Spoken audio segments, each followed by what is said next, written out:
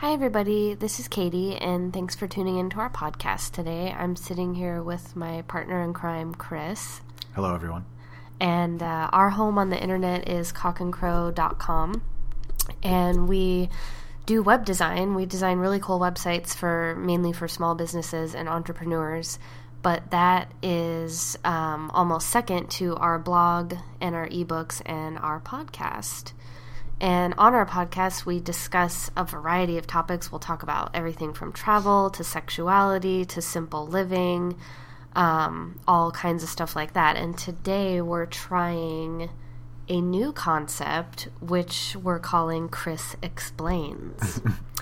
Because he explains things really fucking well. Like, he explained, the humanity. He explained Charles Manson, just in this really, funny, easy to relate to kind of way. And so last night, in bed, I asked him to explain the internet. And he started, and it was really, really cool. And I kind of cut him off and told him to stop, because I was like, I have a million questions. Let's record this as a podcast. And so here we are. She's always asking me to explain these things, and I don't know, somehow miraculously I happen to just know a lot of useless information. It's not useless, well, though. I guess. But all of this is just totally off the top of my head. I haven't researched anything, I've researched it obviously in the past, but this is just sort of random off the cuff spewing of sort of knowledge. Right. So it's definite actual knowledge. Yeah, it's so amazing. Don't go and Google all this and fact check me. I mean, it's for the most part true because I have a pretty good idea of what I'm talking about, but just go with it. Yeah. So, without further ado, Chris, what is the internet? Explain the internet. What is the internet? All right, so the internet is, it started out as a government project, like a military project that they put in place as a way to create an interconnected sort of means of communication between all of the different military facilities. That way, if, the phone lines went down in New York or whatever, they would still have a way to reach their people, with everything being down. And by doing that, they basically created, a big giant sort of spider web of cables all over the world. So do you mean they physically laid cable? Or Yes, or they used existing infrastructure that was already there. For what? Why would it have already been there? For the phones, because you can use the phone lines for internet, things like that. Okay. And they also worked in conjunction with several of the larger universities in the country. Why universities? I don't know why. But these universities all sort of installed these what are called backbones, basically just sort of large, high bandwidth, high traffic. What is bandwidth? I'm honestly asking these questions too, so don't judge me. How do I say? In 2 seconds, bandwidth is sort of the a cable that allows a lot of information to be transmitted at one time. So bandwidth is the name of a physical cable. No, it's not a it's a unit of measurement that describes how many things can be transmitted at the same time. Like pixels or kind of something like that? Sort of, yes. Okay. That's also just a unit of measurement. So the higher the number of the bandwidth, the faster you can...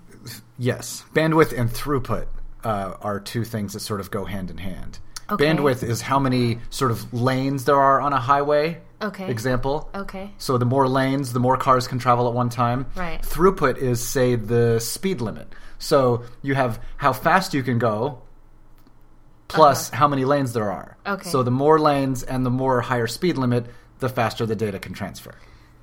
Okay.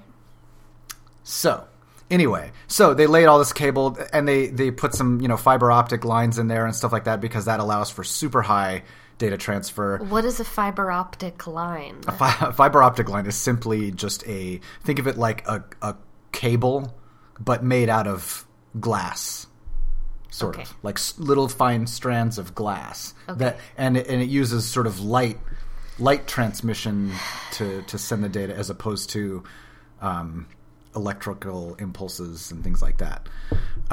So they laid all this cable, and their idea was that way, if the link between Boston and New York went down, they could use another link that would sort of circumvent that and go around the other place, and that way sort of communication would always be up at all times in all of their facilities. So essentially it was like a backup. Yeah, it was like just a huge system of redundant links all over the globe. The idea being that way, if any one link was ever destroyed, you could just... They had other options. You could route around and get to it from a different way. And kind of as part of that, they built like these huge banks of routers, on each coast. What is a router? A router is a device that essentially... router, you mean like the little tiny box? Yeah, like the little tiny boxes we have in our houses that are routers for our internet are a very, very basic, sort of dumbed down version of what I'm talking about, but essentially they work in concept the same way. So how big are their routers? Well, they're just... Like the size of a tank? I mean, No. It's like they all sort of... operate. They fit in.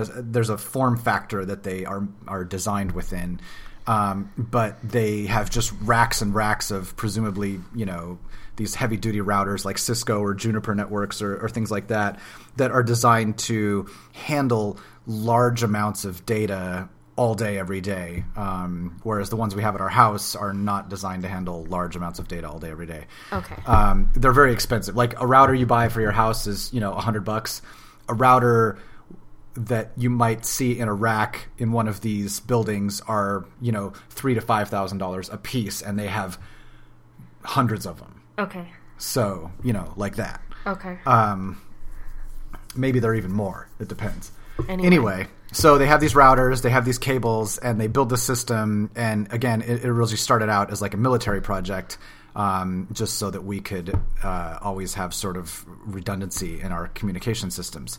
Somewhere along the way, and I don't know who or why, but they decided to sort of make it available commercially to whoever, make it like a public system.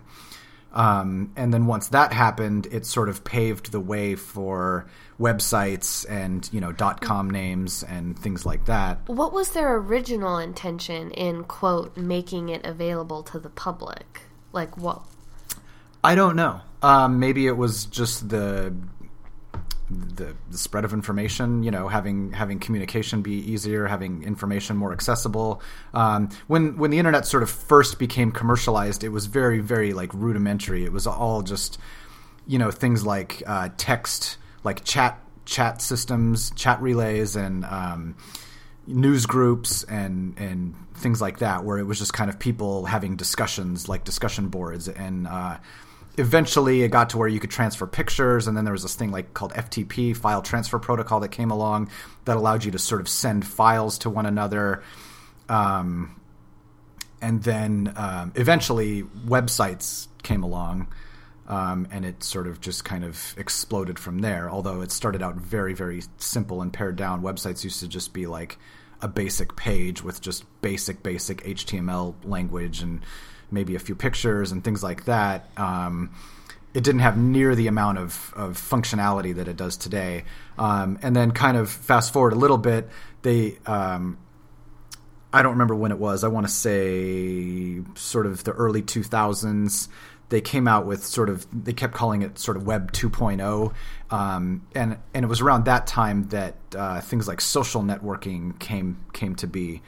And Web 2.0 was just sort of a sort of catch-all term for a level of interactivity that wasn't present in sort of the initial sort of outlay of the internet, the initial iteration of the internet. Okay, so when did they make it available to the public?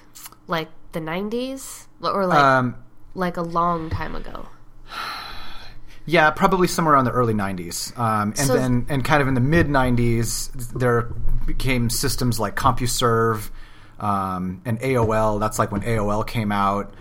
And so what about websites and like owning domains? When did like go, like, how come you don't buy a domain from the military? Why do you buy it, like, from GoDaddy? Like, did the military just sell domain? Well, I mean, how, like... Well, in the beginning, there was one single entity that sort of was the official registrar for all of the domain names. And anybody else that sold domain names essentially was just kind of like an affiliate of this one particular organization, which I used to know, but I can't recall off the top of my head. But sort of you could still do that now, right? Like, I could buy a domain from GoDaddy and then sell it to you. Yeah. And then you could sell it to Well, you can transfer ownership, yeah. Okay. But yeah. Okay. So now they have these companies that sell domain names. There's several of them now. Is there infinite space on the internet? Infinite space. Well, the space, yeah, technically, sort of. I mean, the space is ultimately dictated by the amount of hard drive space that a web host has. What is a web host? Well, and anybody can be a web host. I mean, technically, if you wanted to, you could make your home computer sitting in your living room an internet server that would host your live website. Would you still have to pay Cox? You would have to pay, yeah, and you'd have to pay Cox more because you would theoretically have more bandwidth, coming in and out of your house because people would be accessing your website. Of course, depending on how popular it was. Okay. There's no sort of... So based on that, it's like I said, anybody can create a website and host it on their home computer. That's typically not a wise thing to do because then it's on you to maintain the sort of health of that computer. And if your computer crashes or your power goes out, then your website's down and somebody across the country can't pull up your website. Whereas like at a web host or like a data center, they've got all of these crazy power redundancy and systems in place so that your website essentially won't ever go down. So you might as well just pay them $8 a month because they have all the cool... let them worry about all the headaches of keeping the computers running, and then you just pay them $8 a month. But in theory, you don't have to do that. Like when I worked, I used to work at an architecture firm, and we actually hosted our own website on a server in our office the whole time I was there. What was the point of doing that? Well, you didn't have to pay hosting. You had sort of easy access to it. I could go... I mean, you still kind of can, too, when it's at a host. But I could just go right up to the server and make any changes I wanted, and it would be live instantly. And, again, that's also the case with a web host. But it just, for a matter of convenience, we started out that way. And over time, it didn't get to a point where we needed to change that. I would imagine probably now... They have changed it. I haven't worked there in some years, but I would imagine now it's probably hosted off-site because, again, it's just less headache, and there's companies out there that deal with it a whole lot better than you can on your own, and it doesn't cost that much. So, yeah. So anyway, that's how web hosting works, I guess. Right. What else is there to know about the internet? I mean, I don't know. Now it's sort of exploded into this, huge worldwide means of transferring information to everybody. What about like .com and .org and .co.uk, and why are there all those different... Well, when it first started out, they wanted to have some kind of distinction for what these were, and there were very few actual domain extensions at that point. There was like, .com, .org, .net, .net, .gov, .edu, and then each of the individual countries also had their own extension, like England, .co.uk, and then a lot of other countries, they didn't have a .co, they would just be like for whatever you were. IT is Italy. Yeah, .it, which is sort of weird because a lot of those countries now just use .coms or .govs or whatever, or not gov, but whatever. Although most of the system was based in the U.S., so that's sort of what it's rooted in. But the idea was, obviously a .com meant a commercial business entity. .info was more of just like, information.